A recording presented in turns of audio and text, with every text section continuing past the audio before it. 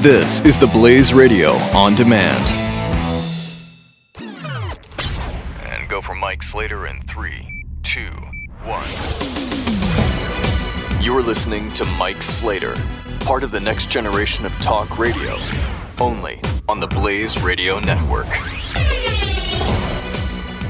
Slater Crusaders, America's the greatest country in the world. Thank you for being here on the Blaze Radio. 1-888-933-93 and Slater Radio on the Twitter. I want to tell you the story.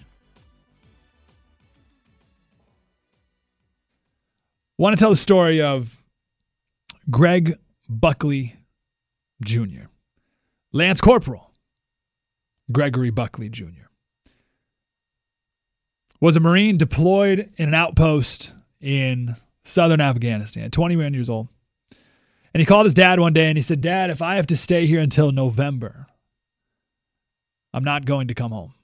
Which is a weird sentence. If I'm going to stay here till November, I'm not going to come home. And he said, "Son, what do you mean?" He said, "Dad, tell Mom and my brothers that I'm not going to make it home. Prepare them for that." "I don't understand, son. What are you talking about? Are you going to be killed out in the field? What do you?" And Buckley said, "No, I'm going to be killed on our base." Imagine receiving that phone call as a dad. You're proud of your son. You're proud of your Marine son serving in Afghanistan. He calls you up one day. You're thrilled to hear from him. And he says, "Prepare Mom and my brothers that I'm not going to make it home. I'm going to be killed on my base." 2 weeks later, Buckley was shot on base by one of the Afghans that he was training. Just 2 weeks after that phone call, and he was set to come home 2 days later. How did Buckley know that something was wrong? Pretty simple. One night, one of the Afghans he was training said to him, "We don't want you here. We don't need you here." And Buckley said, why would you say that? And the Afghan kept repeating it over and over again. Buckley was on guard watch at night, and the Afghan guy said it over and over again. It's pitch black all night long. "We don't want you here. We don't need you here. We don't want you here. We don't need you here." Right? Think about it. It's like a kind of torment. And finally, Buckley couldn't take it anymore. He started yelling back at the guy in his face, and a group of officers had to separate them. And Buckley, the American, was forced to apologize to the Afghan guy. That was 1 month before he called his dad. That entire time, he thought he wasn't even going to make it. He thought he was going to get killed on base. And sure enough, he was. It's called a green on blue attack. In 2012, 15% of coalition deaths were green on blue attacks. Think about that. 15% were coalition members, Americans, killed by the very Afghans that they armed and trained on base. You may have heard about those before, green on blue attacks. It gets worse than that. Those are bad enough. And when we talked about those a couple of years ago, I didn't see how it could get much worse than that. Just and from like a politically correct, like why are we trusting these people? And I'll tell you a story in a little bit here about who we're trusting, like the type of people we're trusting to be on the military base. I'll give you a specific. So the whole thing is outrageous that we allow it, and it's going to get worse for you. It turns out Buckley was not killed by one of the Afghan soldiers. He was shot and killed by a 17-year-old sex slave of one of the Afghan soldiers. One of these, male sex slaves, 17-year-old boy. One of the male sex slaves that was living on base with an Afghan soldier for the express purpose of being a sex slave. And you think, what are you talking about? All right, let me back it up here. In that last phone call that Buckley made home, he told his dad that all night he hears screams from boys below him. All right, so in the barracks, Buckley's on the second floor. On the floor below him was an Afghan soldier. His name was Sarwar Jan. Sarwar, Sarwar Jan, Jan. This Afghan guy, fresh off a 2-year prison sentence for corruption, supporting the Taliban, and child abduction. Okay, and think about how bad it has to be to get a 2-year prison sentence in Afghanistan, right? This Afghan guy, right after his prison sentence, moved onto the base with a group of T-boys. TEA, T-boys, they called them. Young boys, 14 to 17, who lived with him. They were his sex slaves on the base. Those were the boys that Buckley would hear at night being raped. And when he complained to his superiors, he was told there was nothing they could do. He was told that was their culture. He was told that we're not here, Americans aren't here to change their culture. We'll talk about coming up how, and I know, put this in the category of things you did not think you wanted to know about. Having sex with boys in Afghanistan is a pretty prevalent thing. Talk about that in a second. But let's just sit on this. Afghan soldiers are raping young boys on American military bases. And our Marines are told to look the other way. What do you do? This is where our politically correct world has taken us. We allow child rape on our bases, turn the other way because it's the Afghan culture. As if that's just like a cultural difference. Like as if that's like, well, the British people like soccer and we like football. No. That's a human rights violation. That's a war crime. I mean, you can't, what are you talking about? And then one of those sex slaves goes and kills 3 of our Marines. Buckley wasn't the only Marine killed that day. And our Marines have to stand by and be tormented, physically, of course, and emotionally. We say on this show all the time, because I think it's worth repeating, our warriors are not brutes. They're not. The warrior shields, defends, stands between, and guards. And even Marines, whose job it is to kill people and break things, that's still in the context of protecting and defending. And when you train a Marine to be an upstanding gentleman, and when you train a Marine to shield the defenseless and protect those who need protecting, and you put them in a barracks where they can hear young boys screaming for help when they're being raped on their base, and then tell them they're not allowed to do anything about it, that in itself is a form of torture. It gets worse. Sergeant First Class Charles Martland, runner-up for the 2014 Special Warfare Training Group Instructor of the Year. This guy's legit. Green Beret. 11 years. He was on a deployment to Afghanistan, his second. And he was at a remote outpost with another Green Beret, Dan Quinn. A 12-year-old Afghan boy came up to these Green Berets, showed them where his hands had been tied together and tied to a bed. They took the boy to a medic, and the boy said he was raped by a guy, Abdul Rahman. Rahman was one of the Afghan police commanders that they were training. Again, we armed, we trained, we paid for this Afghan to be in the police force. And Martland found out that he was raping boys. They confronted him.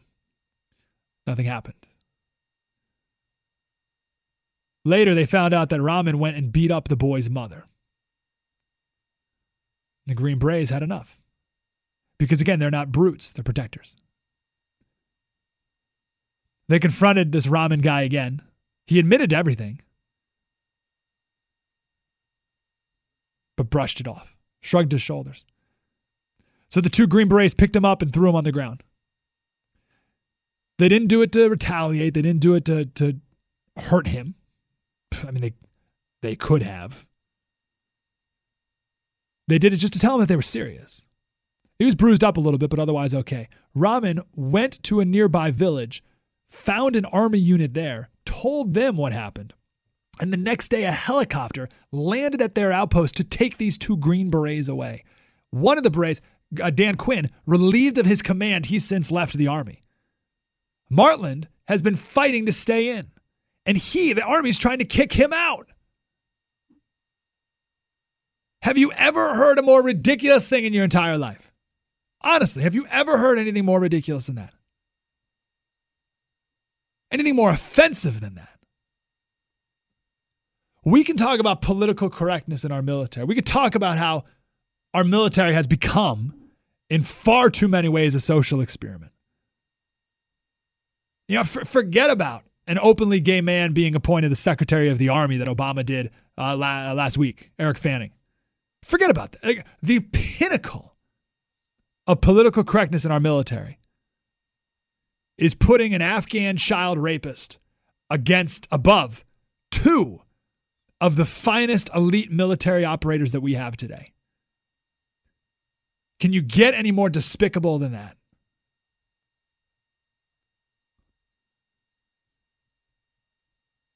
Call me crazy.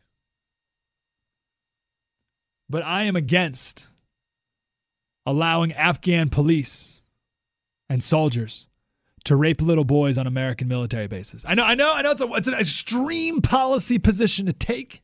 I never thought I'd have to take it. But in the politically correct world we live in, this is what we've created.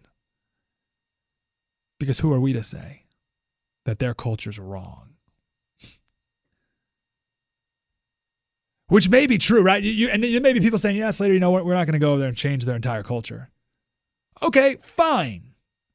But how about we draw a line that says if you want to rape boys, you do it over there, not on our American military base, because somewhere in the chain of command, this conversation had to take place. Because that guy, that Sarwar Jan guy, when he showed up one day to live on base, he showed up with a bunch of 14-year-old boys. You don't think someone in the military said, oh, wait a second, what's that about? Oh, those are just the boys he rapes at night. And like someone had to make this official policy that this is acceptable. How can that possibly be? Mike Slater Show on the Blaze Radio Network. Spread the word. You're listening to Mike Slater on the Blaze Radio Network.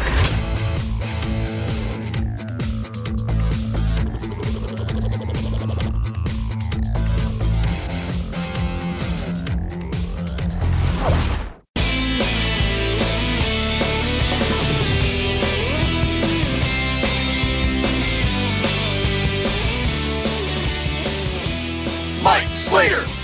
I just did a FaceTime with my nephew, 1 year old. Just turned 1. Had to give him a little birthday phone call before bedtime. This kid, so stinking cute. It is ridiculous. He's so cute. I can't believe that my brother played a role in making him at all. Like I don't see. It doesn't make any sense. I don't get it. How did he? Clearly, mostly his wife. So adorable. Thank you for being here. Should we wrap up our discussion about Afghanistan? I think we will. But I want to tell one story about how it should be done, how it could be done. Because I know, we have this perception that, we are not to impose our cultural norms or heck, even judge the cultural norms of other people. So who are we? Who are we to march into Afghanistan and tell these men to stop raping young boys on American military bases? That's the perception that's the culture that we've created. So I want to tell you what could be. Charles Napier was the British commander-in-chief in India. And he conquered the area that we now know as Pakistan. I would love to do a better study on British imperialism in Africa and India and the rest. I just find that period fascinating. I don't know much about Sir Charles, but I do know this story. In the areas that he took over and that he was the governor of or the commander of, there was a practice called sati, S-A-T-I. When the husband died, they would cremate him in a funeral pyre. Right? And the woman would be forced to jump on the flames and kill herself. I don't know if that sentence is right, because if you're forced to do something that results in your death, does that mean you killed yourself? I think that means you were murdered. Right? So they would force women to jump on top of her husband's funeral pyre. Well, Napier came to town and said, cheerio, we're not going to do this anymore. Okay? And they said, oh, but it's our culture, it's our custom. And this is what he said, quote, be it so. This burning of widows is your custom. So prepare the funeral pile. But my nation also has a custom. When men burn women alive, we hang them and confiscate all their property. My carpenters shall therefore erect gallows on which to hang all concerned when the widow is consumed. Let us each act according to national customs. That marked the end of sati. Why could we not do the same thing in Afghanistan? Why not say, oh, Man Love Thursday, or whatever, Love Thursdays, what is it called?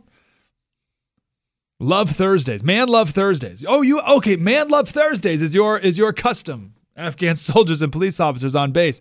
Okay, as you were, but it is also our custom that if you rape a young boy, we shoot you in the head. Let us all act according to national customs. At least so far as it goes as on our military base. Is that so wrong? And who is going to be the person who says, no, we must, like, that's what I don't get. Who's the person who's like, no, we must allow men to rape young boys on America? Who are you? What are you who does it? Who's that person? There's no way they exist. So why are we letting this happen? Unbelievable. At least when it comes to those that we pay, right? Those that we pay to work as Afghan police. You know, in Iraq, one of the ways that they would recruit female suicide bombers was to rape them. And this brought dishonor on the woman. Then she was told that the way to redeem herself was to become a martyr and blow herself up as a suicide bomber. David French served in Iraq, I think twice, 2 deployments. And this is what he said in the Army. He said, as I experienced this culture, I often reflected on the flattering multicultural lies that we were told during pre-deployment training. To read the State Department and Pentagon briefings, one would believe that we were entering one of the few truly holy places in the world, a place where a great and ancient people practiced a great and ancient faith. And it was incumbent upon Americans to leave as light a footprint as possible. Deference to culture made friends, disrespect made enemies. As you can imagine, that this was not his experience. And in the end, the enemy exploited our deference. They exploited our weaknesses. They did not admire us for our restraint, quite the opposite. And even worse, our American descriptions of Iraqi culture focused only on the abusers, not on the culture or what's best for the abused. Think about that. This is what we're saying. We're saying, well, their culture is to rape boys. We're going to let that happen. Don't try and change that. So we're looking at the culture from the abusers, as opposed to taking the American stance, which is to look at the abused, right? As opposed to the American stance, which is, wow, they have a culture where they rape boys. We need to protect the boys. We need to stop this culture of the oppressors and side with the oppressed. That's what we do in America. And then, as you know, talked to Dakota Meyer, Medal of Honor winner. And he says that, what's our moral obligation? Like we lose all of our moral standing when we say we're going over there to fight for freedom, and then we are complicit in actual slavery. Right? Think about that. What does this mean for us? What does this mean for us? We're far away from Afghanistan. Here's why I think this is important. I believe that America has articulated human values better than anyone ever has. Do we achieve those values? No. But we have that goal outlined. But when we become so lost that we don't even have confidence in the ideal, and we stop striving for that ideal, and we give up on even saying that ideal is an ideal, well, gosh, it's awful hard to get back on track, don't you think? That's quite pathetic. We have the strongest weapons in the world in the United States military. There's no doubt about that. But more than that, America also has the strongest values in the world. And we've abandoned both in many ways. Rules of engagement have neutered our service members in the field. And now we've neutered our American values within our military.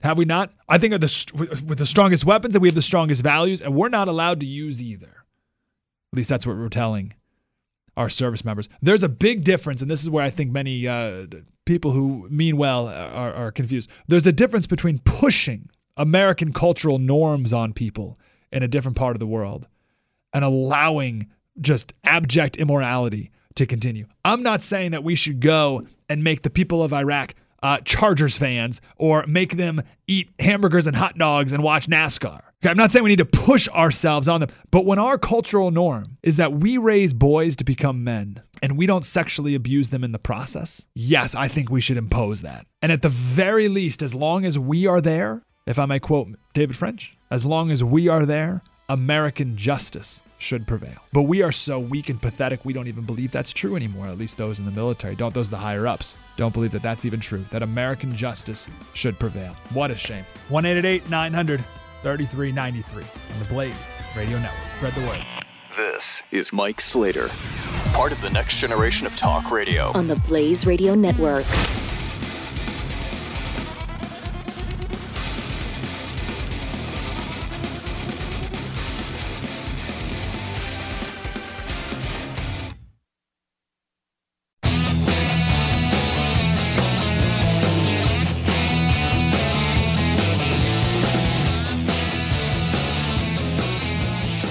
Mike Slater. You tell me, Captain Quinn, you were there at the time. This guy confessed to raping a child, and what did you guys do to him? So that's correct, Megan. He did confess. Once we heard about the incident, we brought him in. The mother and her son came to our camp. He didn't just rape him, Megan. He chained the boy to his bed for 7 to 10 days, raped him repeatedly. When the mother tried to intervene and save her son, the Afghan local police commander struck the mother in the face and beat her severely as well. So when they came to our camp, they both showed obvious signs of abuse and came to us asking for help. They didn't trust that the local Afghan government would do anything to help them and to prevent further occurrences of this happening. They thought that this was going to be a reoccurring thing for her son. What a shock. So you get into a scuffle with him. How badly was he hurt? Sure. It wasn't a scuffle, to be honest. We brought him onto our camp because we wanted to discuss the severity of this issue. We said, here are the allegations against you. He said he agreed to them. And it initially started out just as an argument. Then he started laughing. Once we described how atrocious this was and how disparaging this was, he started laughing in our face and just shrugged his shoulders almost as if to say, it's no big deal. At this point, it got physical. I grabbed him, threw him to the ground. Charles did the same thing a few times. And our intent, this was not an act of revenge or anything like that. This was just, we needed to send a message not only to him, but to the other local policemen in our area, because this was the 4th offense of a sexual assault by our local policeman, and that this was not going to stand with us. And we can no longer just stand by and blame the Afghan government judicial system for not being effective. That's unbelievable. We have to take matters into our own hands. You've let. I want to play more of that in a second. That was Dan Quinn. That was the Green Beret that we were mentioning earlier, who was relieved of his command and left the Army because of that. Think about it. So essentially kicked out for taking a child rapist and a woman beater and throwing him to the ground in an effort to say, stop doing that as a member of the Afghan police force that we are training you and paying you and arming you to be a part of.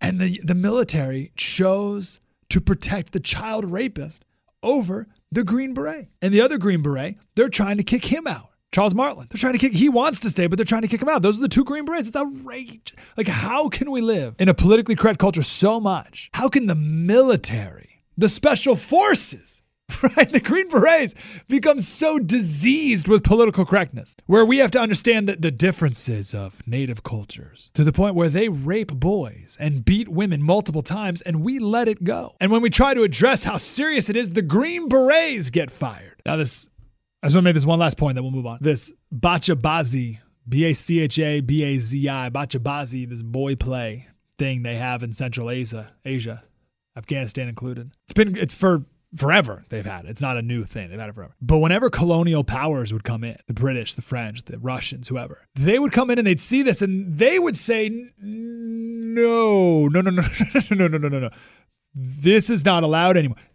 Jeff called in earlier and said we were told to turn away. And the colonial powers who came in before said, no. You're not doing this anymore. You're not raping boys. This is no longer allowed. And the truth is, it's actually against the law in Afghanistan, but whatever. So the other colonial power, now we're not a colonial power. So I'm drawing the line as, and I feel like this is the name of compromise. I'm not saying the practice has to stop entirely, although yes, I'm just saying let's just go crazy and not allow it on American military bases, right? I don't think we should allow boy sex slaves on American military bases for Afghan soldiers.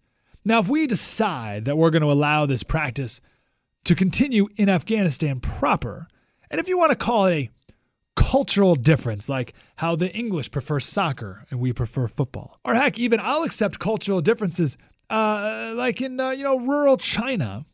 People just defecate in the street. They just defecate right on the sidewalk. I went to China and I did not lecture people on how that is foul. Who am I to say I'm just a dirty American? Cultural differences is fine. But as long as you, Afghan guy, are going to serve alongside me, American, and be funded and armed and trained by me and my fellow Americans, you're not going to rape boys anymore. Is that a difficult stance to take? What is wrong with us?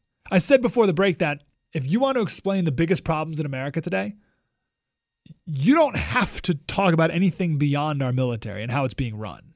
And I want to be very clear again. I'm not talking about the men and women in the military. Please, you know me well enough to know that that's not who I'm talking about. I'm talking about the men and women running the military. I'm not even really talking about our foreign policy. That's a whole different thing. I'm talking about the VA. I'm talking about rules of engagement. And I'm talking about policy that tells our Marines to turn the other way when they hear boys cry for help as they're being raped in the barracks below them. Those three things alone, you don't have to go any further. You don't have to talk about anything else in our country to talk about how the disease of political correctness has destroyed us. Like, what is wrong with us that we think any of those things are appropriate?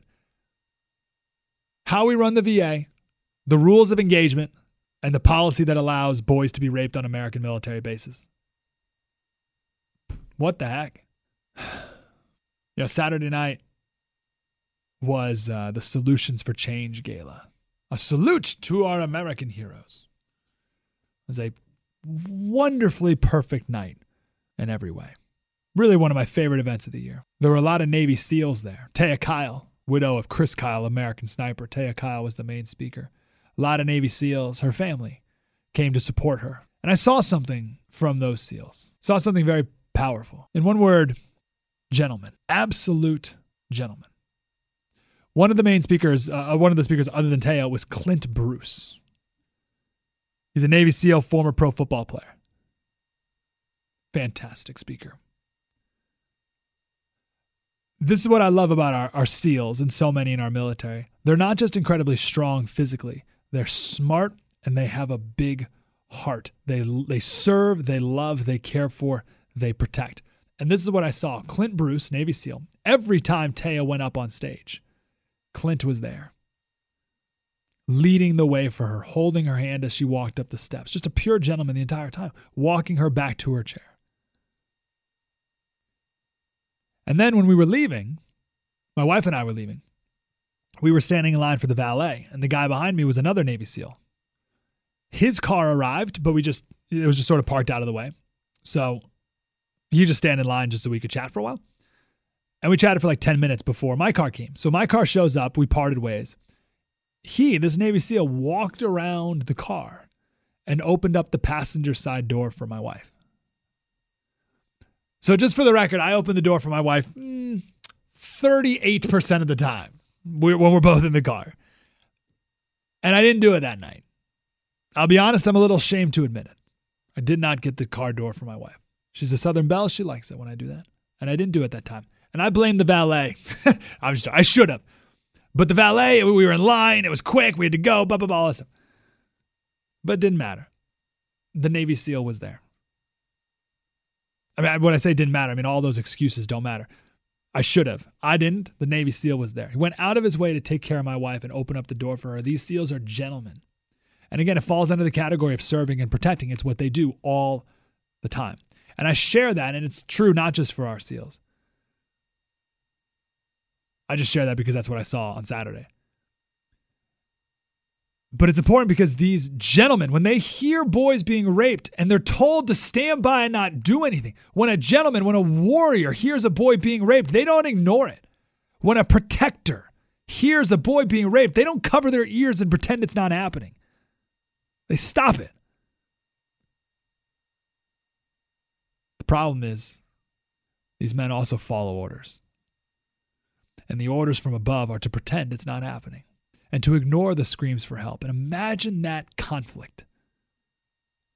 What do you do? Buckley did nothing. He did nothing. And just a couple weeks later, he was murdered by one of those sex slaves on base. 2 Green Berets pushed one of those rapists to the ground. They got kicked out of the military. What do you do? I mean, like, if you're in the service, both of those are terrible conclusions. Whose side are our military superiors on? And I mean that question. It's pretty clear. I know that sounds dramatic, but whose side are they on?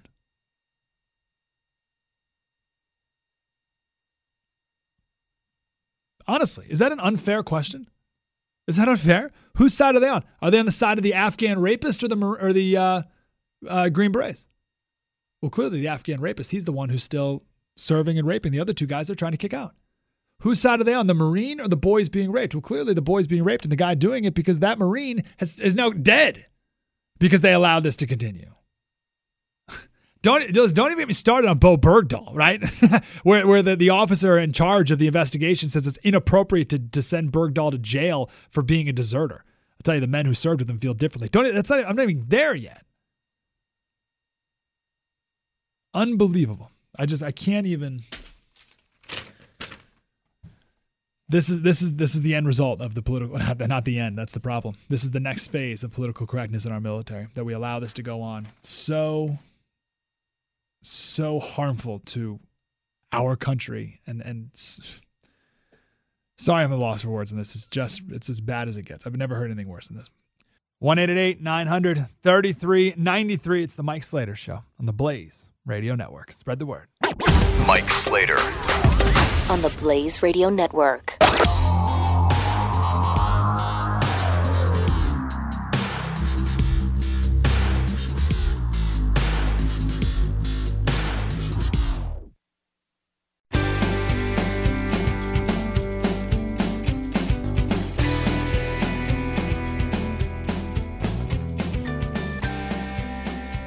Mike Slater.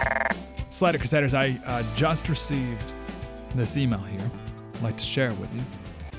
This is from a Navy SEAL, longtime Navy SEAL. I'll leave it at that. Longtime Navy SEAL, and I will call him Kent, because that's my college roommate's name and not this man's name. Start in the middle of the email here. I was asked many times what the hardest thing to handle from being overseas was. I always said that seeing children hurt caused me the most pain and suffering. Not the long walks or the mission. It was always and always will be the children. How is it that an intelligent man working in D.C. can imagine the love we feel for our children, the worries we have when we leave, and 30 hours later be in the middle of the worst of our fears for months at a time, adjust to it, understand it, accept it, watch it, and then come home?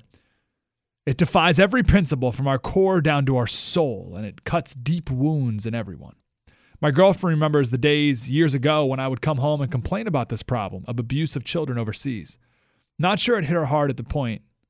Might have thought I was a little out of it. I just kept venting each time and telling her more and more, but I never heard it on the news or in any reporting.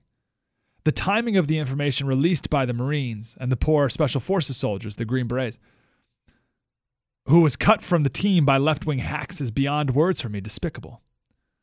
And then you nailed it. Talking about moral injuries. Not physical, not emotional, but moral injuries. That's what we're experiencing. I knew that my primary mission overseas was, but I adopted a secondary mission as well. It was the children. That was a natural choice, the most worthy of our assistance and love. We always established a great relationship with the incredible field surgeons and their brave staff, lifesavers. What they did goes untold often, but is quite miraculous. If they did not have an American soldier on the table, we made sure they had an Afghan child on there. And they could not have been more accommodating. Isn't that wonderful? The injuries ranged from regular burn victims, as parents always have tea ready and do not hesitate to burn them with it, an alarming amount of green stick fractures in little girls in particular, as they have brittle bones. Green stick fractures like where your bone cracks, like bends and cracks but doesn't break. This was an almost daily event, as well as IED blast, occupational injuries, fingers, hands, arms severed badly from using a saw at a young age. A child's face drug almost completely off as he had tied his pet cow to his leg. My main point, and the point that gave me new hope, is the exposure of the incidents of the abuse of young boys. I finally heard it out loud and wasn't just thinking it. We all knew it, but now when it was said out loud, but no one said it out loud unless we discussed it alone, and where could we expose it? The epidemic is real and alive and so vile and devastating that it's unimaginable. I'm certain that of the 22 soldiers who take their own lives daily, this is a very considerable reason they do so. Out of my 5 years of rotations and being embedded with many of the locals, we watched and corrected this problem an unbelievable amount of times. I would say on the light end 5 times a week. And the problem is that once you correct it, You live it. You own it and you wait for the next time and it never stops. It's what didn't catch and who we didn't catch that's the problem.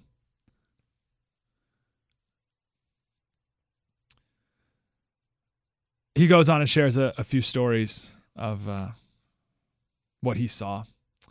I'll end on this. This heinous crime, which is carried out and condoned on a daily basis, is not describable. Not to the brave service members who carry out their duties every day, leave their loved ones behind, and are made to accept this war crime. It's not okay with our psyche. It might be okay with politicians, but not with the war fighters, not even a little bit. Isn't that amazing? This abuse, it's not okay with the war fighters, but it's okay with the politicians. We're told not to talk about it.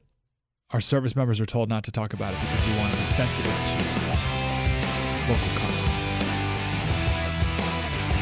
We must talk about it, and we must stop it to be sensitive to our native customs, the native customs of our warriors. They deserve better. Mike Slater Show, The Blaze Radio Network. Spread the word. You're listening to Mike Slater Part of the next generation of talk radio. on the Blaze Radio Network.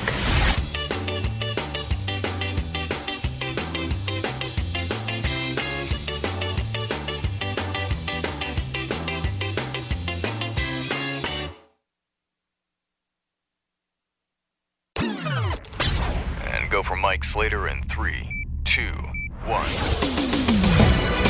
You are listening to Mike Slater, part of the next generation of talk radio, only on the Blaze Radio Network. Slater Cassetters, thank you for being here. On our Facebook page, we are now releasing one every couple days the different videos, different abortion story videos that we have compiled. People telling their story. Whether they had an adoption, were adopted, were going to be aborted, had an abortion, almost had an abortion, had 2 abortions, gave birth to 3rd. I mean, what a bunch of different angles to the abortion story. And we just started releasing them. And you can search for the Mike Slater Show on Facebook, and please spread them far and wide. These people who did these videos or who recorded their stories are so honest. I mean, a couple of the women, they've never told anyone that they had an abortion. And what perfect timing, because look what we're up against. As we made these videos, not for pro-life people, they're not for lawmakers. These videos are specifically for women who are in crisis pregnancies right now, who are leaning towards abortion. And the purpose of these videos, it's not for us, right? It's not for us to look and be like, yeah, rah, rah, pro-life. It's for people who are in a crisis pregnancy to watch them and realize they're not alone. They're not alone. Look at these people who have made different choices. They were in the same position you were in how many years ago? Same position. And here are different choices that were made. Again, some chose adoption, some chose abortion. But both are telling you you're not alone and that you too can make the right choice. So as we are doing that, there's a new hashtag out there called #ShoutYourAbortion. I'll read a few of them. This woman says, my abortion was in 2010, and the career I've built since then fulfills me and makes me better able to care for the kids I have now. #ShoutYourAbortion. Bianca says, I had an abortion in May because I'm 21 and want to enjoy my youth. I will be an amazing mom one day too. #ShoutYourAbortion. I had an abortion. This is Kelly. I had an abortion at 17. Not a hard decision to make. Very hard to cope with alone. Could have been easier without the stigma. #ShoutYourAbortion. Sarah says, I had an abortion 9 years ago. I had a child 5 years ago. When I was ready, I'm a better mother for it now. #ShoutYourAbortion. Do one more here. 18 and broke and pregnant equals bad. Abortion 3 years later, married, stable job equals a great life for my baby. #ShoutYourAbortion. Actually, one more. I've never wanted to have children, so I had an abortion. I'm thriving without guilt, without shame, without apologies. Hashtag shout your abortion. So here we are in this twisted society we live in. The one where it's official army policy to allow young boys to be raped on American military bases in Afghanistan. That culture we've created. Now the push is to make abortion stigma-free. Right? Make it, not only stigma-free, make it great. Look at how wonderful it is to have an abortion. The whole nonsense of safe, legal, and rare, which we've broken that down before, that's now old hat. Now it's shout your abortion. Abortions are wonderful. Look at how wonderful I am. Look at how much better my life is now because of it. That's what we're up against. You with me? That's what we're fighting against. I don't even want to say fighting against. That's not right, because I'm not fighting against that. A woman, girl who's in a crisis pregnancy is being fed that. Shout your abortion. Look at how great my life is now. They're not hearing from the woman who had 2 abortions, decided to see the third through to the end, and then every day would go into her baby's room and cry, thinking about the other 2 lives that she took and the fact that she almost killed this third baby as well. They're not getting that story until now, because that's Kelly's story. They're not getting the story of, hey, you don't have to be so selfish because you can have an adoption and you can give a gift of a family to people like Sherry, who adopted her baby after having a couple miscarriages and unable to have a baby herself. You can give that gift to someone. That's amazing. Give it to them. They're begging you for it. And that message wasn't there. Now it is with Sherry, because she shared her story with us. It's what we're up against. Hashtag shout your abortion. Give me a break.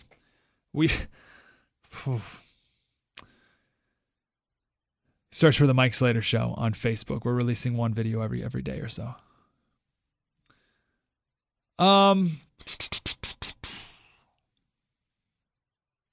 Yeah, we can chat about this real quick.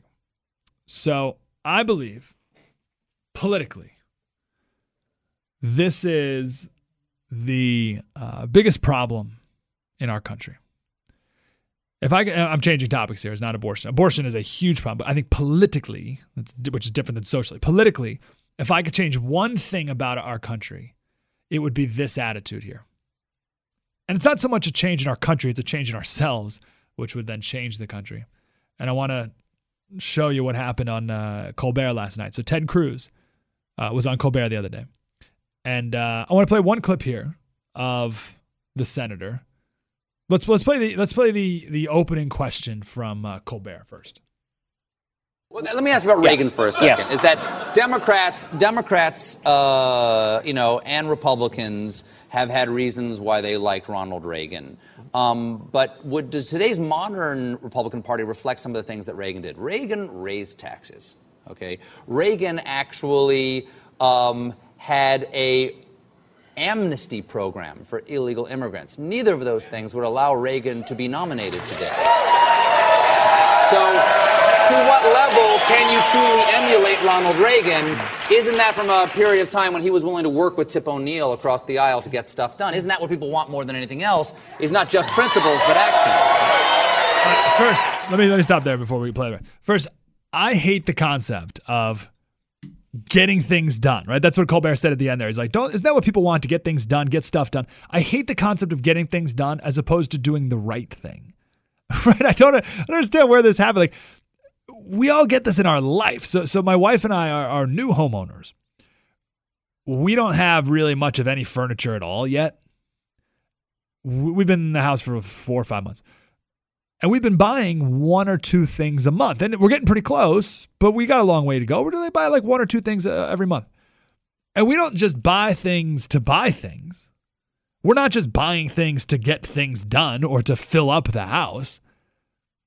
We're waiting to buy the right thing. And when we come across the right thing, then we get it. I mean, this is such a foolish concept. No one does things for the sake of doing things, right? No one gets in their car and drives randomly just for the sake of driving someplace. People drive to a specific destination for a specific purpose. No one buys food at the grocery store just for the sake of buying food. You buy specific food for a specific reason. No one picks up the phone and makes random phone calls just for the sake of making phone calls. Right? You pick up the phone and you call a specific person for a specific reason. So why then in politics is there this expectation that we just need to get things done? We just got to do stuff. As opposed to doing the right thing and fighting to get the right thing done. Because as always, when you say, we just got to get something done, that's always used to justify something the left wants to do, right? It's always, come on, just raise taxes already. Come on, we got to get stuff done. No one in the media, Colbert, celebrities, whoever, no one says, come on, Congress, let's lower taxes already. Come on, let's get something done here. Let's lower taxes. Come on, we got to get something done here. Never that. It's always something the left wants to get done. And their argument is always, let's get something done. That was Obamacare. That was the justification for Obamacare. I mean, we got to do something. It's like, really? Do we? I mean, yes, but does that mean we have to do the wrong thing? Anyway, that's one point. It's not even the point I wanted to make. I want to play these two clips here. This is from the same moment.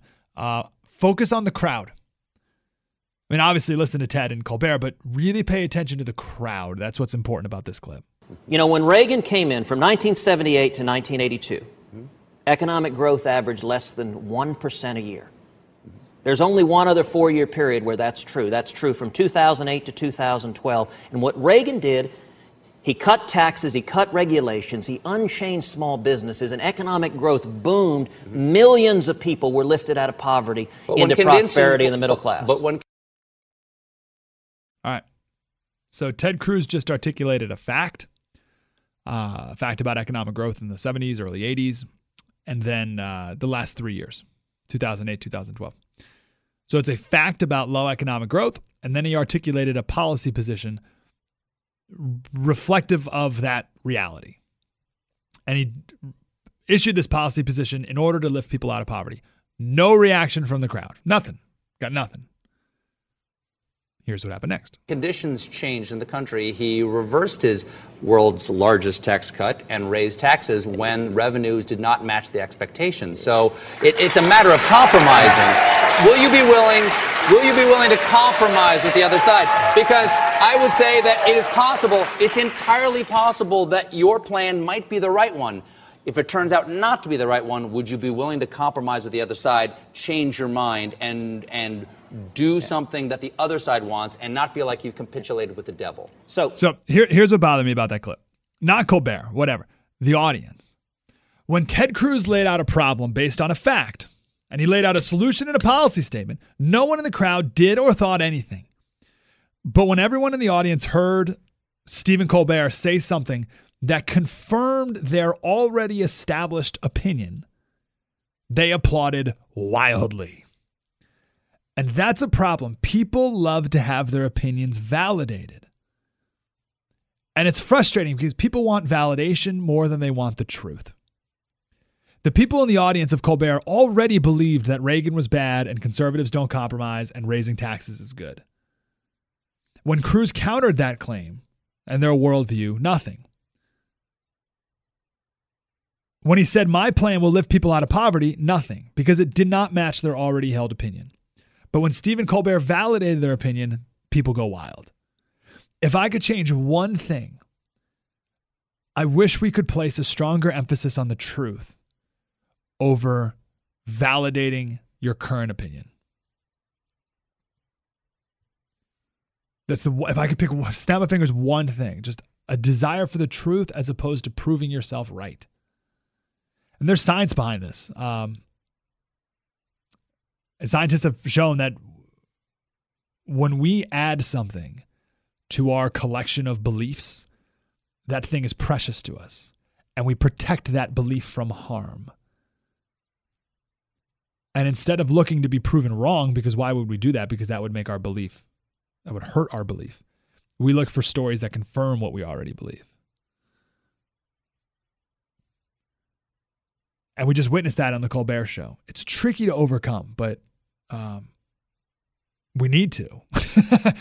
Otherwise, we're just going to stay in our camps and yell at each other. And we're better than that. And I think the principles we have are stronger than that, deserve more than that. And that's why we're here, to try to figure out, to learn the truth. You know, where we're wrong, we'll do better. But also how to articulate the truth so that people want it as opposed to just being validated. Mike Slater Show on the Blaze Radio Network. Spread the word. This is Mike Slater on the Blaze Radio Network.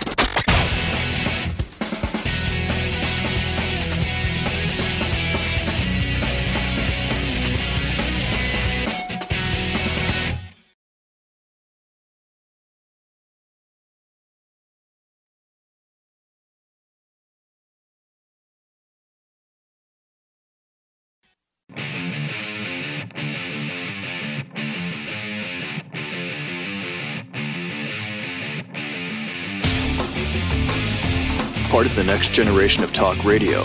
This is Mike Slater. Slater Crusaders 1-888-933-93 and Slater Radio on the tweet machine. Thanks for making us a part of your Saturday. Talking about Ted Cruz, who was on Colbert the other day, and just talked about how the audience reacts to what Ted Cruz says when it's a conflicting view. And you just reject it, right? You reject it because what he's saying is different than what I know and what I think and what I believe. And what I believe is precious. That's how we think about it. What I believe is it's perfect, it's precious, it needs to be protected. So I'm just going to put up a wall, and I'm not going to listen to this counterpoint of view. And then Stephen Colbert, who I love, by the way. I'm a big fan of Stephen Colbert. He went a little over the line here, but Stephen Colbert says something. And, that aligns with my point of view. That validates me. I'm going to applaud wildly. I think we need to be better than that when it comes to conservatives. We need to be better than that. We need to be better when it comes to listening to other points of view. And we need to understand that our opinion may not be precious, or it may be precious, but it's so precious and it's so strong that it can be held up against a counterpoint of view. Does that make sense? Like if it's precious, but that doesn't mean it's weak. It's precious and strong and can hold up and withstand other opinions and points of view. So I was thinking, like, what would I have said if I was Ted Cruz? Now, this is really easy for me not because I'm so brilliant. I mean, Ted Cruz is objectively brilliant. It's really easy for me because I'm at the comfort of sitting behind this microphone on a Saturday afternoon. And I'm not on national TV with Stephen Colbert and a crowd of hostile people. And I have time to think about it too. But when asked about Reagan raising taxes, and would you therefore also be willing to raise taxes for some reason? Now, we know that the deal for Reagan and Tip O'Neill was Reagan's compromise and said, I will raise taxes if you cut spending, X amount. I forget what it was. It was like way more than the tax raises were going to be. Tip O'Neill never followed through. And there was a little bit later, and Reagan was asked about it, and he said, yeah, I'm still waiting for those spending cuts. So Tip didn't uphold his end of the bargain. But I'm just going to ignore that for now. I would say something like, Stephen, have you ever been poor? And I know he has. So, Stephen, when you were working really hard and making almost no money, what would have been better for you? If the government took more of your money, or if the government let you keep more of your money? Now, here's the deal. Everyone knows that it's better for each person to keep more of their money. But this is what they're going to say. They're going to say, sure, but we need social programs. We need to fund the roads and police and fire, et cetera, et cetera, et cetera. And I would say, yeah, absolutely, Stephen. I know we got to fund those social programs for people who need it. We got to fund fire. We got to build roads. I will do all those things. But we can do much, much more than you're even dreaming of with much, much less of everyone's money. For example, Stephen, you're from South Carolina, your home state. It costs $39,000 to build a mile of road. $39,000 in South Carolina. In California, it costs over $500,000 to build a mile of road. California has the highest administrative cost per mile of road and the highest percentage of roads that are deemed to be in poor condition. So it's just an example of best practices and worst practices. Look at that discrepancy, $39,000 versus $500,000. So when I look at that, I'm saying, Stephen, we're spending in many cases way, way too much money, and we're getting way, way too little in return. So I think we can still cut taxes and let you and people in poverty and the middle class keep more of their money and still fix how government works and do more of what you want with less. And where the government fails miserably, we can open up those things to the brilliant minds across America. So we can achieve those goals that you have, those things that you want to do. We can do them infinitely better than government's been doing these past few decades. Because I'm not satisfied with the government doing things poorly. I want things to be done well, very well, excellently. We deserve that. And the people who benefit from social programs and whatnot deserve that. And sometimes more money isn't the answer. It's how the things are run. So I want people to keep their money because people work hard. And I want programs to be run better and more efficiently. So yeah, Stephen, whatever it takes to do that, I'll do it. And I think that's a good answer. I don't know who can disagree with that. But that's the conservative answer. Have government do less, people keep more.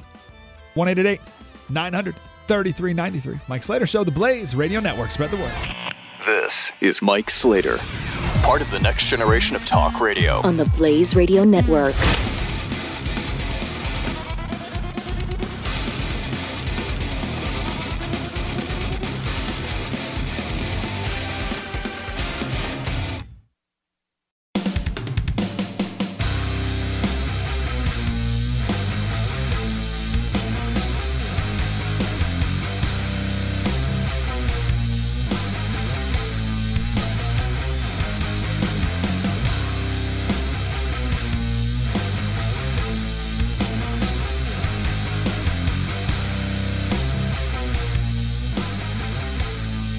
Mike Slater on the Blaze Radio Network. Slater Crusaders, thank you for being here. May I make the official Mike Slater Show statement on Barack Obama's faith? We just do this and get this over with. It's come back up again. Is the president a Muslim? Is he a Christian? Oh my goodness, which is he? And first of all, the conversation's kind of strange because there's like in progressive land, there's nothing wrong with being a Muslim, right? So then why is it such a terrible slur to call someone a Muslim? Think about it. How dare Republicans call the president a Muslim? We're not calling him a pedophile. I mean, people are calling him a Muslim. Why is that? If that were true, why is that such a bad thing? Why are you so defensive about it? But anyway, that's not the important thing. Here's the deal. Now, disclaimer, of course, I don't really know the man's heart. But my estimation is that he is neither a Muslim nor a Christian. We live in this world where everything has to be one or the other. We have a binary world. It's always look for the third option. And the third option is neither. If I may quote Roger Simon, who I think puts it very nicely, he says, Obama is about as pure a postmodern agnostic as you can find. He's about as Christian as your average gender studies professor at Swarthmore. So the president is a Christian out of convenience. Just like Hillary in 2008 got on the U.S. Senate floor and passionately defended traditional marriage as a sacred union between a man and a woman. Did she really believe that? Didn't matter. It was convenient. I think there are things that politicians strongly believe in, and there are things that they just do to go along to get along. And I think for the president, that's Christianity. I don't think he's a strong believer. I think he's just like, well, I mean, for the love of Pete, he went to Jeremiah Wright's church for 20 years. The first lady was on Kelly and Michael. There it is. So the first lady was on Kelly and Michael and said, quote, this is the first lady, we really try to use Sunday as a family downtime where we can kind of breathe and catch up, maybe take a little nap every now and then. If we're not working, we could be lounging and napping. In other words, not church. It's just, they don't go to church. They don't. Which is for many Christians in America. It's cultural. You're just a cultural Christian. You don't go to church. this view that the Bible is just a book of nice sayings. And some of those sayings are meaningful in life, a little guidebook. And Jesus was a great teacher. And there's a God, sort of, that I'll talk to when things get really tough. And most people are Christians, so I'm just going to sort of celebrate Christmas. And that's the kind of Christian that Barack Obama is. That's a lot of Christians. And here's where he grew up. So in college, and this was before I was a Christian, I was taking a seminar. It was the strangest class. It was basically go once a week and listen to this old guy talk about cool things that happened in his life. I honestly don't even remember what the class was. I don't remember anything about it. I don't know. I just remember we just went and listened to this guy talk for a while. We didn't take notes. I don't remember doing anything. But I knew very little about the Bible then. I was a Creaster, right? I went twice a year to church, Christmas and Easter. That was it. Cultural. I was a cultural Christian. Never read the Bible. Fell asleep in church. I had a very similar church experience as is portrayed in The Simpsons. Right? That was pretty much my church growing up. So I'm in this seminar in college, and the other 12 people in the class, they make me look like Apostle Paul. I mean, it was unbelievable. And Jesus came up. I have no idea how, but Jesus came up in conversation around the room, and the consensus was that Jesus never even existed. It's a figment of our imagination. Like let alone that he was the Son of God. Jesus was as make-believe as the Tooth Fairy. And this was going around the room, and I said, and again, I knew nothing about Jesus, but I said, guys, I'm pretty sure he at least existed. And that's all I said. And that made me a zealot. I was just crazy psycho Christian because I made the argument that Jesus was like a walking around guy one time in the world. Let alone Son of God, died, resurrected, all that stuff. No, it's just that he existed. So that's I share all that because his progressive political ideology far outweighs any culturally Christian convenience that he may ascribe to. Way more important than the president's religious faith is his progressive faith. And the progressive faith is the faith that says the West is evil. That's the blind faith that is taught in colleges. And I have plenty of similar stories on that point too. But it's that upbringing is why the president, when ISIS is cutting off Christians' heads, he says, hey, everyone, before we get on our high horse, I think we got to remember the Crusades. Right? People did some pretty bad things in the name of Jesus during the Crusade. He said that at the National Prayer Breakfast. Okay. He didn't go to the Charlie Hebdo march in Paris, which is fine, whatever. But the thing that bothered me more than anything about that whole time was he could not get himself to admit that the ISIS terrorists killed people in a kosher deli in Paris on purpose. Right? He just made it seem as if they happened to stumble upon a kosher deli as opposed to killing these people because they're Jewish. Right? He refused to acknowledge the connection between Islamic terrorists and Jewish and Christian victims. And then, of course, the Iran deal. So we see all these things, which are very strange to a lot of people and to many Christians. So the natural conclusion is, well, gosh, he must be a Muslim. But I don't think that's right. I don't think that's the jump I would make. I would say, gosh, he's a progressive. He is a global citizen. President Obama is a transnational progressive. He's not a disciple of Jesus. He's a cultural Christian and a political progressive. That's it. And the political thing, and that's not, I'm not putting a value on that necessarily. That's for another day, but that's just the assessment. And the political thing is more important because he will be a Christian only as much as it gives him power and acceptance. Right? He would be a Christian to the point where it's necessary and then nothing more. Why do you think he went to Jeremiah Wright's church for 20 years? Because he believed in the doctrine of that church? No, because his first priority was to be a community organizer. And Reverend Wright was a man of power and influence. So if I want to be a man of power and influence, I have to go to that church. He was a Christian out of convenience. That's it. But that doesn't make him a Muslim either. It's just nothing. It's okay. You can be nothing. Most people in America, I think, are just nothing. And I'll end just because I know there's some people who don't believe me. New York Times Magazine editor. His name's Edward Klein. He did a 3-hour interview with Reverend Wright. He was writing a book on Obama. So this is New York Times Magazine editor. This is not a right-wing zealot, right? So Reverend Wright goes on to explain how neither Barack or Michelle grew up going to church. He said, quote, "Church is not their thing. It never was their thing.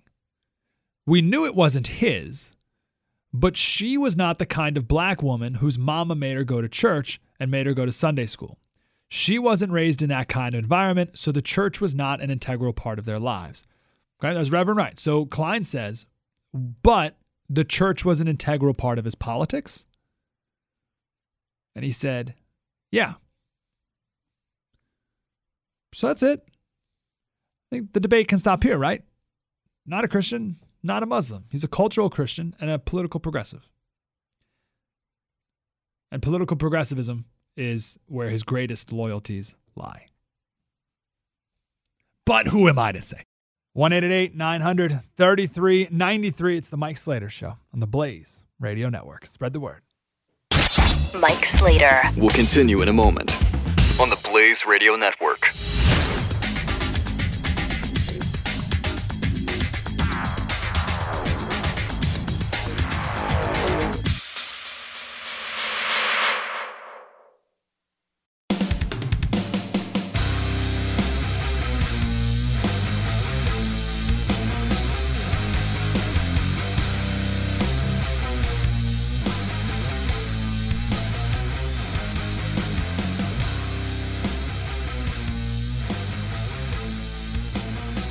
Mike Slater on the Blaze Radio Network. Slater Crusaders. I want to do one more. I want to say one more thing about this. I think it's important. I don't know. Maybe it's not. I think it's important in the sense that we can just put this to bed once and for all. When it comes to Barack Obama's faith, I mean, for the love of Pete, he's only got a year left in office. I think we can move past this now. But I think it's important to know, I don't know, to have a proper answer for this. Because, again, I don't think Barack Obama's a Muslim, but I don't think he's a Christian.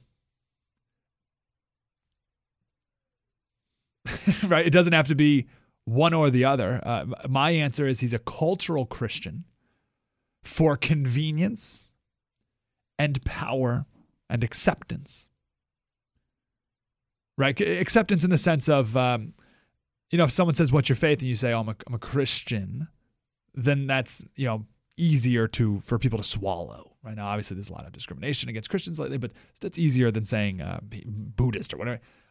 So he's culturally Christian and he's politically progressive, which is why he's so inclined to side with Muslims, because his progressive ideology says that we must side with those who are oppressed. And in the progressive worldview, the Muslims are oppressed. Now, don't pay attention to the Muslims beheading Christians.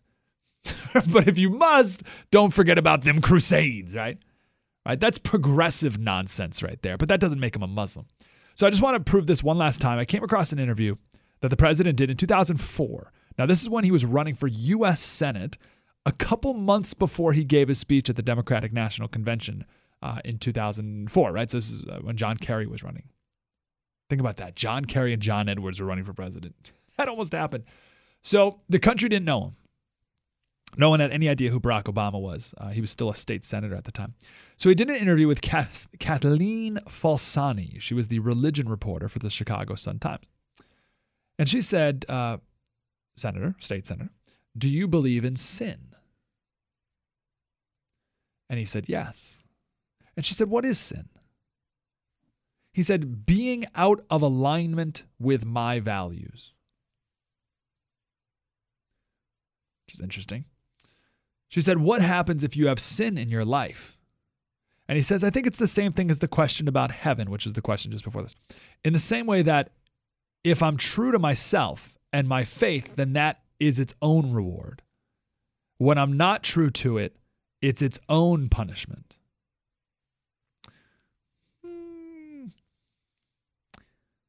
it's not quite right. But this is the part I really wanted to share. I am a Christian. So this is Barack Obama, 2004. I'm a Christian, so I have a deep faith. I draw from the Christian faith. Now that sentence right there, that's all you need to know. I draw from the Christian faith. What do you mean you draw from the? Are you is that your everything? Are you a disciple? Like, no disciples were like, yeah, I take a little bit of Jesus. I take a little bit of this guy over here. I take a little bit of this golden calf. I draw from Jesus. No. So I draw from the Christian faith. On the other hand, I was born in Hawaii, where obviously there are a lot of Eastern influences. I lived in Indonesia, the largest Muslim country in the world, between the ages of 6 and 10. This is Barack Obama. Chicago Sun-Times. My father was from Kenya. And although he was probably most accurately described as agnostic, my father was Muslim. And I'd say probably intellectually, I've drawn as much from Judaism as any other faith. So I'm rooted in the Christian tradition. I believe that there are many paths to the same place. And that is a belief that there is a higher power, a belief that we are connected as people. So again, I draw from the Christian faith. This line, there's many paths to the same place. That's not Christianity. It's not. Right? I mean, Christianity says there's one path to one place. And it's the only path. And it's a narrow path. And if you sin and you miss the mark, it's not because you didn't do what you thought was the best thing to do. It's a little bigger than that. Now, does that make Barack Obama a Muslim? No. But is he a Christian? Culturally, yes. He draws from it. And he lives in America. We're a Christian country. But, you determine if that makes him a disciple, which is a totally different deal. I think it's the good guy doctrine. I used to live by the good guy doctrine, which is, I'm a good person. And I'm better than that guy, right? You know what I mean? Like that guy, he's in trouble. He's a bad dude. But I got everything together. I'm doing pretty good. So I'll go to heaven. It's the good guy doctrine. If only it were that easy, right? Anyway, I don't mean to be demeaning to the president. I really don't mean it like that. Or to you, if you have a similar belief system of the president. I'm not judging, but I think a deeper understanding of the Bible and of Jesus would lead one to believe that no disciple would say, I draw from the Christian faith. So that's not being a Christian, but it's not being a Muslim either. And that's okay. It doesn't have to be one of those others. The most important thing is he's a political progressive, and that's dangerous enough. 1-888-900-3393 Slater Radio on Twitter. Mike Slater Show, the Blaze Radio Network. Spread the word. You're listening to Mike Slater. Part of the next generation of talk radio. On the Blaze Radio Network.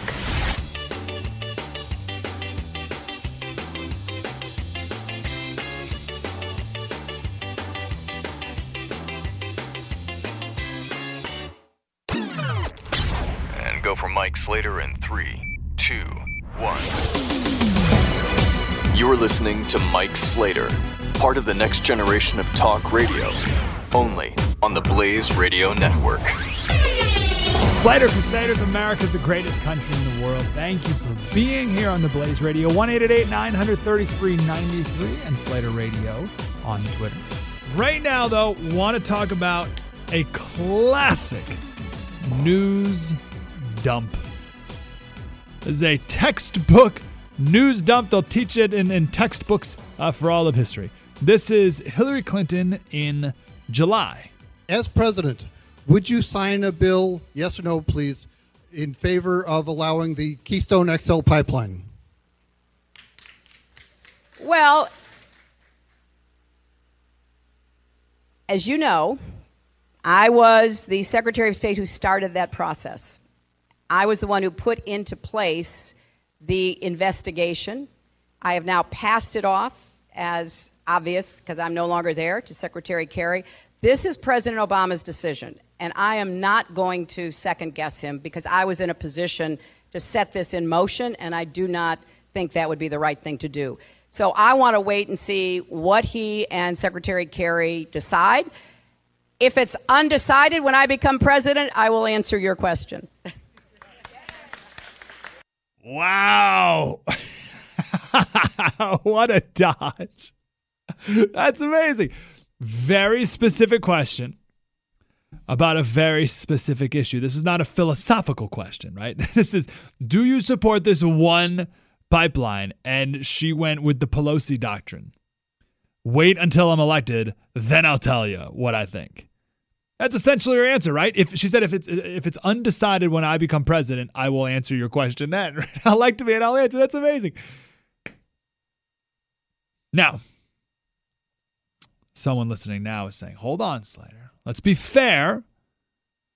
She didn't want to second guess the president of the United States on this issue, right? She didn't want to make a statement that's in disagreement with the president. So she's just being careful. That's all.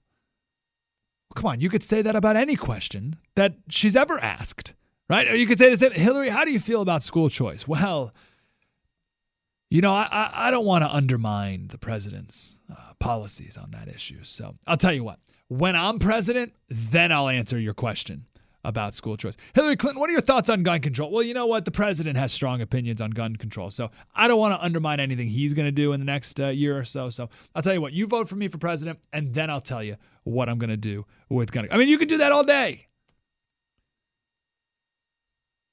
It's the Pelosi doctrine. Pass the bill to find out what's in it. This is a logical extension of that, right? Pass the bill to find out what's in it. Now it's vote for me and find out what I believe. Now, that was in July.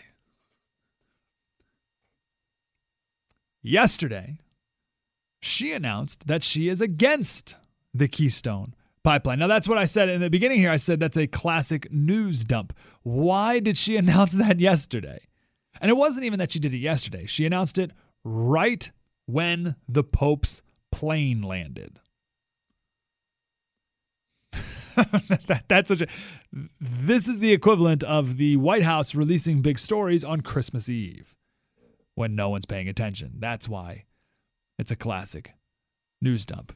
So Hillary Clinton's against the Keystone Pipeline. This is what she said. She said, quote, "I think it's imperative that we look at the Keystone Pipeline as what I believe it is, a distraction from the important work we have to do on climate change. And unfortunately, from my perspective, one that interferes with our ability to move forward with all the other issues. Therefore, I oppose it." That sentence means nothing. What are you talking about? Environmentalists don't care about the pipeline itself. Notice Hillary Clinton, I almost called her Nancy Pelosi. Notice Hillary Clinton did not say, I believe the Keystone Pipeline is a distraction because the pipeline is dangerous or whatever. That's the argument they used to make. Now she's saying it's a distraction from the work we have to do on climate change. It's not the pipeline, it's the use of oil that they're concerned about.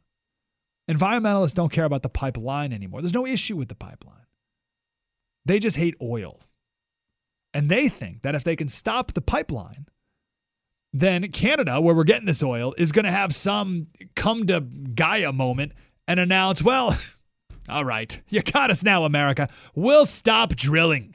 All right, already. Geez, okay, fine. You're not going to build a pipeline? Well, I guess we'll just stop drilling and we'll all just build windmills like the 12th century Dutch, and that'll be great.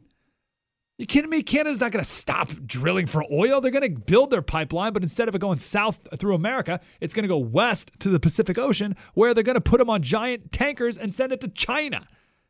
China doesn't have environmental concerns. And that's the craziest thing about it. The environmentalists, they're shooting themselves in the foot. If they really cared about the environment, hear me out. If they really cared about the environment, they would want that oil from Canada to come to America. Because when we refine it in America, we refine it much cleaner than where the oil is going to go instead of America.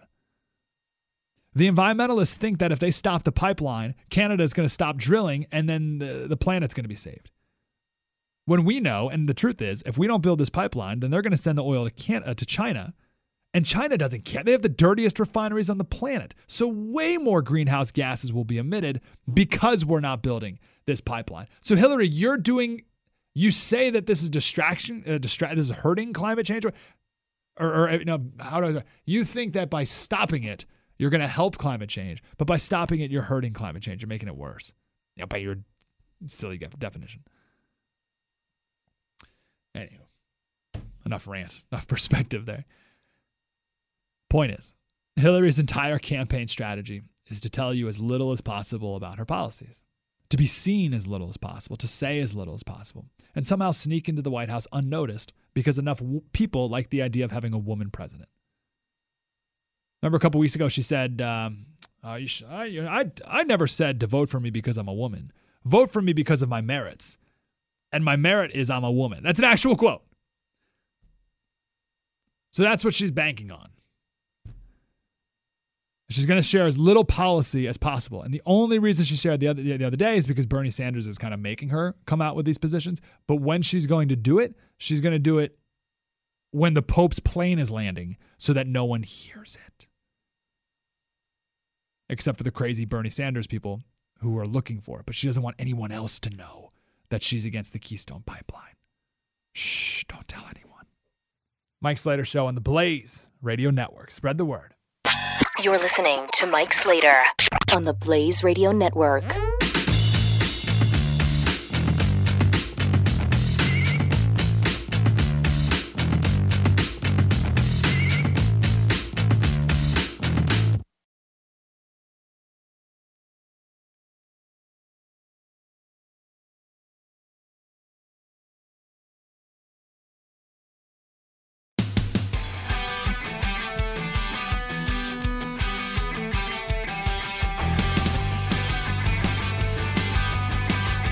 (888-900-3393). Mike Slater is on. Hey, Slater Crusaders, thank you for being here. 1-888-900-3393 and Slater Radio on Twitter. Let's talk Bo Bergdahl. So we've been talking a lot about the Army policy that allows young boys to be raped by American soldiers on American military bases. Okay? That's the world we're living in right now. That's the country. That's the military we created. Where that is allowed. Find out just horrible. And things are upside down and backwards and everything's all screwed up. And I think Bo Bergdahl's another example of that. So I just want to share an aspect of this story that I've never heard before. I think it's important. We know the basics, right? We have Bo Bergdahl, soldier in Afghanistan. He left his post. The Taliban captured him, where he was held captive for 4 or 5 years now. And the president, just last year, exchanged him for 5 Taliban leaders who are now free and no doubt back. So the president traded an army deserter for 5 Taliban. Then held a White House welcome with Bergdahl's parents in the Rose Garden. Which is so weird. Meanwhile, the 4 Americans who are held captive in Iran, not even on the table to get them back home. We don't get them home. Not even a part of the negotiations with Iran. Now, we release sanctions on Soleimani, who's the Iranian in charge of arming the terrorist proxy groups around the Middle East. So we get the sanctions off of their guy. But our 4 Americans who have nothing to do with it, no military connections at all, they're still in an Iranian prison. So that just seems bizarre to me. But anyway, back to Bo Bergdahl. When the Bergdahl story happened, I cared about it, a certain amount, whatever amount that is. But when it's in the context of what we've been talking about with the Green Berets being kicked out of the military because they dare push an Afghan soldier to the ground after he rapes little boys. Right? So we're siding with child rapists over Green Berets. And when we allow Afghan soldiers to rape little boys on American military bases and our Marines are not allowed to do anything about it, they're told to look the other way. I mean, it's so crazy. It's all upside down. And then we hear that the prosecutor, all in the same days here, right? We hear that the prosecutor of the Bergdahl case says he planned his escape from the post for weeks, and he mailed home his Kindle and his laptop and tried to have his pay diverted to his godmother. And still, the Army general who's leading the investigation says Bergdahl should not face jail time. He says jail time would be inappropriate. Now, I think jail time would be inappropriate as well. I think something harsher would be more appropriate. But that's not what this Army general is saying. The Army general says Bergdahl wasn't sympathetic to the Taliban. He said he was leaving base to call attention to what he considered poor leadership of his unit. That's all. That's all. His plan was to leave the post, run 14 miles to a nearby base, and then gain access to some high-ranking officials over there and complain to them. That's all he was doing. That's the argument. Okay, fine. Let's say that's 100% true. So what? You can't leave your post. Right? I don't care what your reason is. You can't leave your post like that. Because now you're missing and you put other men in harm's way. And end of story. We can't have that type of behavior. Once again, it's another example of the politically correct culture that we live in. We live in an excuse-driven culture. An excuse-driven culture. I remember growing up, and if I did not do something the right way, and I started to give off a litany of excuses, my dad, my mom, teachers, whoever, the classic line was what? When your kids start to give off a bunch of excuses, what do you tell them? I don't want to hear it. That's it. I heard that all the time. I don't want to hear it. I don't want to hear your excuses. No excuses. You didn't do what you were supposed to do. Done. End of story. I don't care what the reason was. But, no. I don't care. Now it's all about excuses. May the best excuse win. And the Army general said there's a combination of factors as to why Bergdahl left, including the fact that he grew up in rural Idaho. I'm not even kidding. The Army general said, well, sure, he left his post, but part of the reason why is because he grew up in rural Idaho. Huh? He grew up, quote, on the edge of the grid, and he was homeschooled. And the fact that, this is a quote, and the fact that he internalized a lot of what he read resulted in him having idealistic and unrealistic expectations of people. That's the excuse that the Army general is giving to try to get this guy to not go to jail. He was homeschooled? Wow. Again, we're living in an excuse culture, but those are lame excuses. As if there could ever be a good one. This is why I bring all this up. Anderson Cooper did a fantastic interview with Navy SEAL Jimmy Hatch. He was one of the Navy SEALs who was in charge of going to find Bo Bergdahl. He's a part of the story that we don't pay attention to. The country's focused on Bo Bergdahl and not focused on the people who risked their lives because this kid, and I say kid because that's what the SEAL calls him, this kid did not do what he was supposed to do for whatever reason. Whether he was homeschooled or from Idaho, it doesn't matter. He left his post. He put other Americans in harm's way. I want to play that. This is a kind of a long clip, but it's so good. Such a good interview, and I think the country needs to hear and know about Navy SEAL Jimmy Hatch. The question from Anderson Cooper was the mission to get Bo Bergdahl, was it a failure? To me, it was, in the sense that we didn't get him. Do you know if he was there in that area where you were? I was told that he for sure was in that area. That they found things on some of the dead guys that indicated that he was there. Does it matter to you?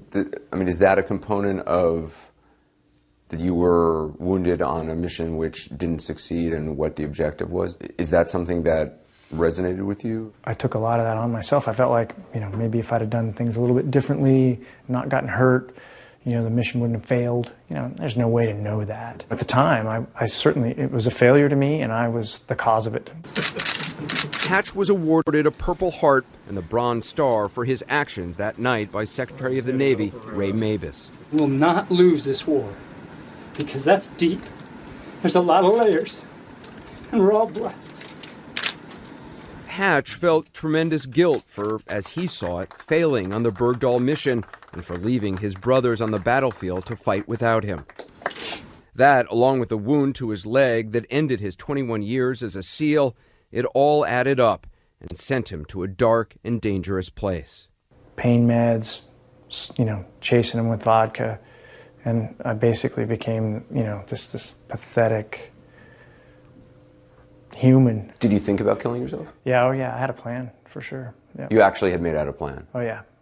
Yeah. Because that's when, psychologists, whenever somebody goes to them and says, I'm thinking about killing myself, that's the first question they ask is, have you actually taken the next step of made out a plan? So you had. Oh, yeah, for sure. I was a planner. So this incident happens where gun in my mouth, crying, and you put a gun in your mouth? Oh, yeah, in front of my wife. And my wife, somehow, I don't know how, she got the gun away from me. Hatch was sent to a psychiatric hospital for his own protection. It was another SEAL, the same one who'd gotten him to safety on that helicopter in Afghanistan, who made sure he got there. He's going to, drive me to this hospital. And,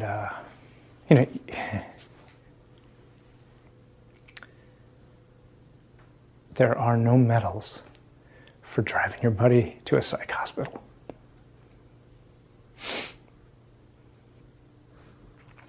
So we get in the car, and I looked at him and I said, man, I'm running. I'm not doing this. He's like, listen, you got to fix yourself.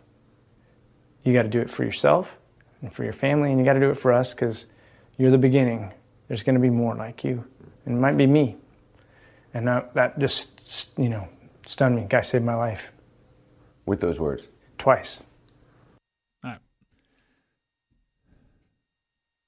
This is important. That clip's important. I don't care the reason why Bo Bergdahl left his post.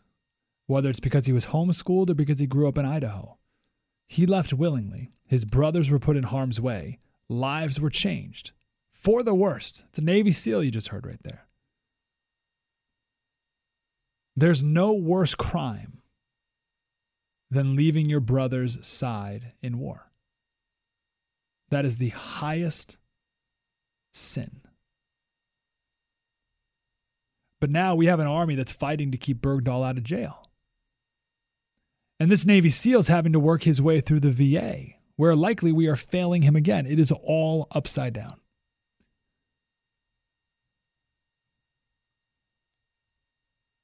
I hope, and one reason I think it's important to do segments like this is I hope we can put the standard, raise the standard back up that we are electing first and foremost a commander-in-chief.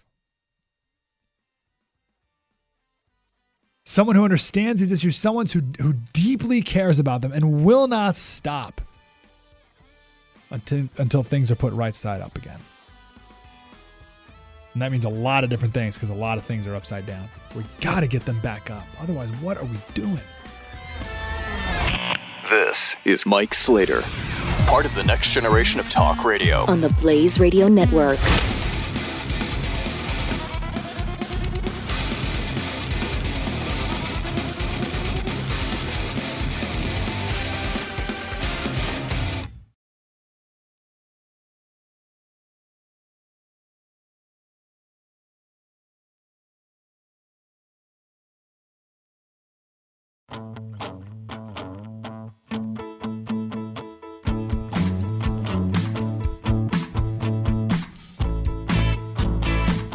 This is Mike Slater.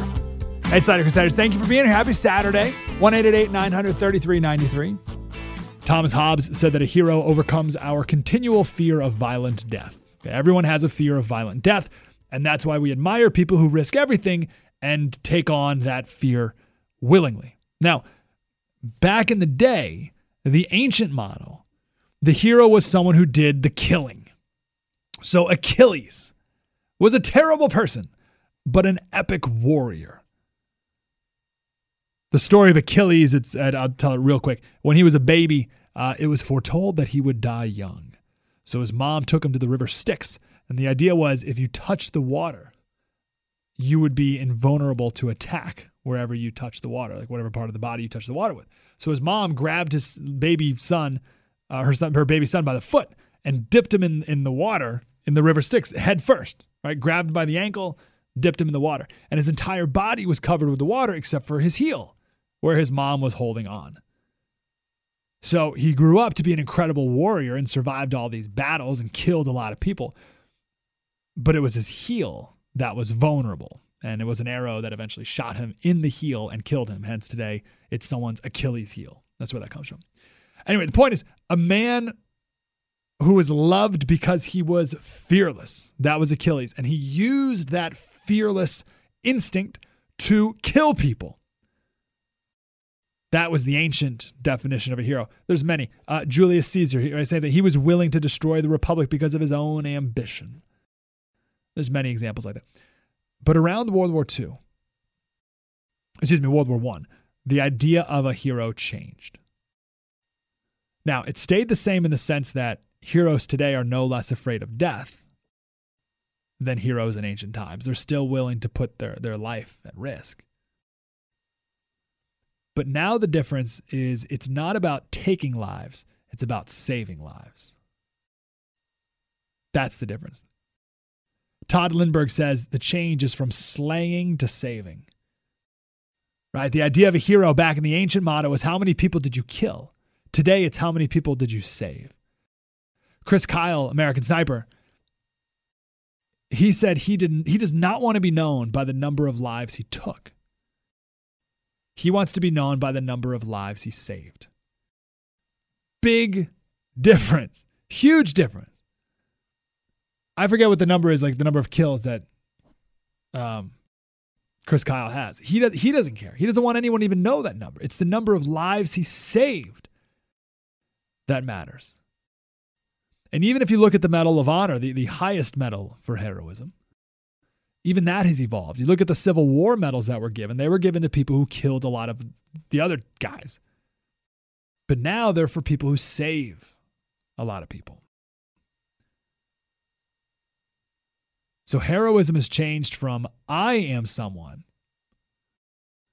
to I can do something for someone. And that's good. It's a good thing. It's a good change. But that's been evolving from World War I to today. We're still evolving, and now I think we're going too far. What I'm not okay with is another evolving aspect of our culture, and that's lifting up the victim. Right? So it used to be I am someone. We lift up the hero who killed a lot of people. Now we're lift up the person who saves a lot of people. Now we're moving into this weird world where we lift up the people who need to be saved. And that's not a good change. And this ties into what we've been chatting about how everything's backwards. So I'm going to back it up for a second. W.H. Auden, he was a British fellow, British poet. He wrote a poem called For the Time Being. And in it, he fears a new age, and this is his own words, where reason will be replaced by revelation. And instead of rational law, instead of objective truths, knowledge will denigrate into a riot of subjective visions. Idealism will be replaced by materialism. And this is the key. Justice will be replaced by pity as the cardinal human virtue. Pity. Justice will be replaced by pity as the cardinal human virtue. He wrote that in like 1942.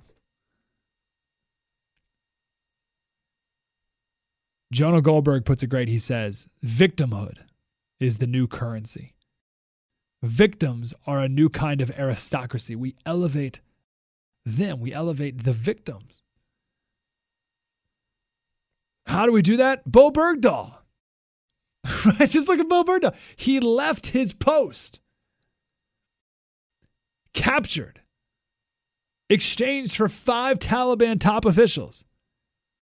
And the president praises him and hosts his family at a Rose Garden ceremony. What? Why? He's not a hero in the ancient sense that he killed a lot of people. He's not a hero in the more modern sense that he saved a lot of people. How is he a hero? How is he worthy of praise at all? In what planet is he worthy of praise? Oh, he's a victim. That's why he's worthy of praise. That's what we've created. We talked last week about two sociologists who have studied this phenomenon, this change. So we've been talking about this change for years, and finally academia is trying to catch on. They're trying to explain what's happening too. And they said that we used to live in an honor culture. Now we live in a dignity culture. And we don't need to go into explaining exactly what this is, but they say now we're living in a victimhood culture. So we went from an honor culture to a dignity culture to a victimhood culture, where now people are encouraged to be victims. People are encouraged to be offended. Because if you deem yourself fragile, then you will be lifted up and praised. It's so weird. So backwards. What are we doing? Give you another example. And I use this not because it's the best example, but because it's a recent example. The kid from Texas who invented that clock, right? And got arrested for it, whatever. First of all, he didn't invent it. Okay? I love what the media says he invented a clock. First of all, clocks are already a thing. And he just took a clock that was already made and took it apart and moved it into an already made pencil box holder. That's not inventing a clock. But anyway, if this kid made a baking soda volcano like everyone else, or if his name was John Smith, he would not be going to the White House or the Facebook offices, or MIT and Harvard wouldn't be giving him personal tours. We're lifting this kid up, not because he did anything. He didn't do anything. He didn't help anyone. But he's a victim. And that's enough. Good for him. He's now a hero. Right? No one's invited to the White House for doing things. I mean, some people are, but like that's not what's getting the accolades. That's not what's getting the press coverage. Now we're inviting people who are victims of things. Huh. So just to review, in ancient times, you were a hero if you killed a lot of people. More recently, you're a hero if you save a lot of people. That's a good change. Today, you're a hero if people hurt you. Now, of course, people who are hurt deserve protection, but they don't deserve to be viewed as heroes. And when we do that, we're only incentivizing victimhood. And how can that end well? One last example. This whole phenomenon is why at the University of Buffalo the other day, big outrage because apparently there were people woke up in the morning and there were these signs all over campus that said whites only. And there were signs above in the bathroom and above water fountains and stuff like that, whites only. And everyone freaked out, like, oh my gosh, the racism is still prevalent, blah, blah, blah. It turned out to be a black guy posted those as some art project. And he did it. This is what he said. This is the craziest thing. He did it. He said to inflict pain and suffering and discomfort into other black people. His goal was to make people victims. That was his expressed goal, was to make there are no victims. His goal was not to tell black people, hey, study hard or whatever, right? Like make yourself a wonderful life. His goal was to make people victims. His express purpose, because victimhood is celebrated. He said that. And it's celebrated because we've incentivized it. We're in the very beginnings of this, but imagine this a couple of years down the line. Got to stop celebrating victimhood. We protect victims. We help victims. But we don't want to make victimhood something that people aspire to. We got to get our culture back on track fast. 1-888-900-3393 on the Blaze Radio Network. Spread the word.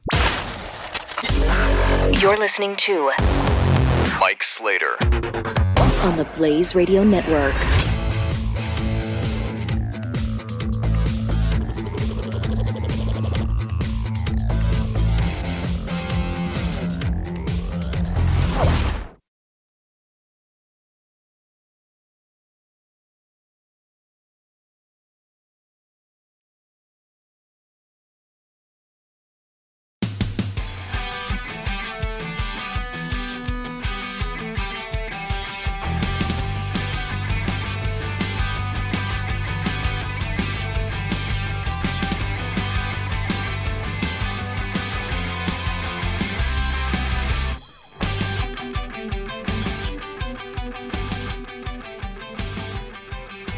part of the next generation of talk radio. This is Mike Slater. Slater Crusaders, I want to end on this here. Looked at an old picture the other day of the United States Air Force Academy. And there's an area right by the chapel where the cadets meet to line up and march. And it's a ramp that goes underground into a tunnel. And above the tunnel, in the entrance of the tunnel, in raised silver letters, it says, "Bring me men. Bring me men." And I thought that was a really interesting slogan. Bring me men. Now, I say I looked at an old photo of the Air Force Academy because 10 years ago they took that down. It doesn't say "Bring me men" anymore. Now, it's not inclusive enough. Now it says "Integrity first," which is okay, right? That's good.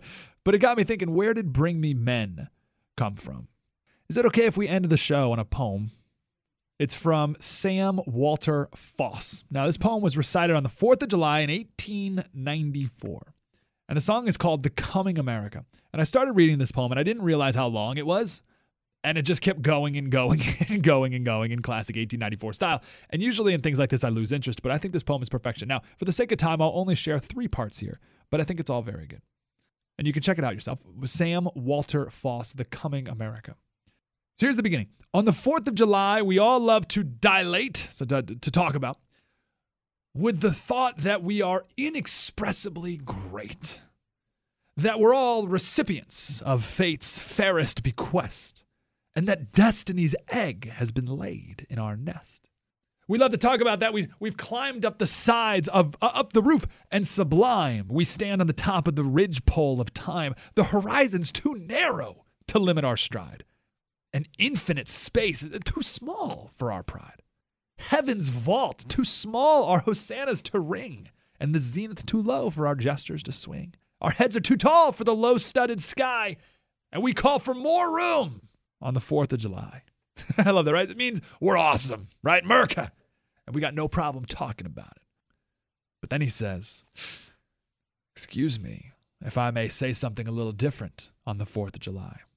For aren't we too old to be pleased like boys with glory and gunpowder, thunder and noise?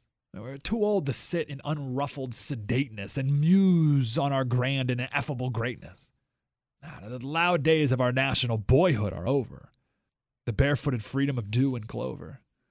Let us throw off with the boy's outworn jacket the old day of rollick and revel and racket. Those days are now past. They'll not come again. We are now men. Let us grapple the problems of men. Let us look at the sum of our work 'neath the sun. Have we yet not as much as the old past has done? Yeah, we build our large cities of marble and brick, but our Shakespeares and Platos are not very thick. We have urged them to speak with the best of goodwill, but our Miltons are mute and inglorious still. Our dawn has now passed and the morning grows late, but our absentee Angelos linger and wait. Meaning Michelangelo, all those right artists. So he's talking about where are the greats in our country? I got to skip to the end here. He said, so where are these people, the great people? And he said, there is music I know that is hopeful and blithe. In the swing of the sickle, the sweep of the sky. In the lips of the foreplane, the smith's anvil peal. In the roar of the mill and the clash of its wheel. There's a music that's timed to the rhythmical beat of the quick step of fate in the thunderous street. There's a music that's played by the breeze and the gale and the creak of the mast and the flap of the sail. And there's something that smacks of an epical strain in the clack of the engine and the sweep of the train. This music, though mixed with the toiler's tired moan and mingled with the heartbreak too deep for a groan, is wrought out at length in an anthem sublime that fills without discord the wise ear of time. His point is everyone has the ability to pursue noble pursuits. And he ends with this. This is the best part. Bring me men to watch my mountains. Bring me men to watch my plains. Men with empires in their purpose and new eras in their brains. Bring me men to watch my prairies. Men to watch my inland seas. Men whose thoughts shall pave a highway up to ampler destinies. Pioneers to clear thought's marshlands and to cleanse old errors fen. Bring me men to watch my mountains. Bring me men. We need men who aspire to greatness once again. Because we can't rest on our laurels. We have to do better. Bring me men. See you next Saturday, Slater. Spread the word. You're listening to Mike Slater. Part of the next generation of talk radio. On the Blaze Radio Network.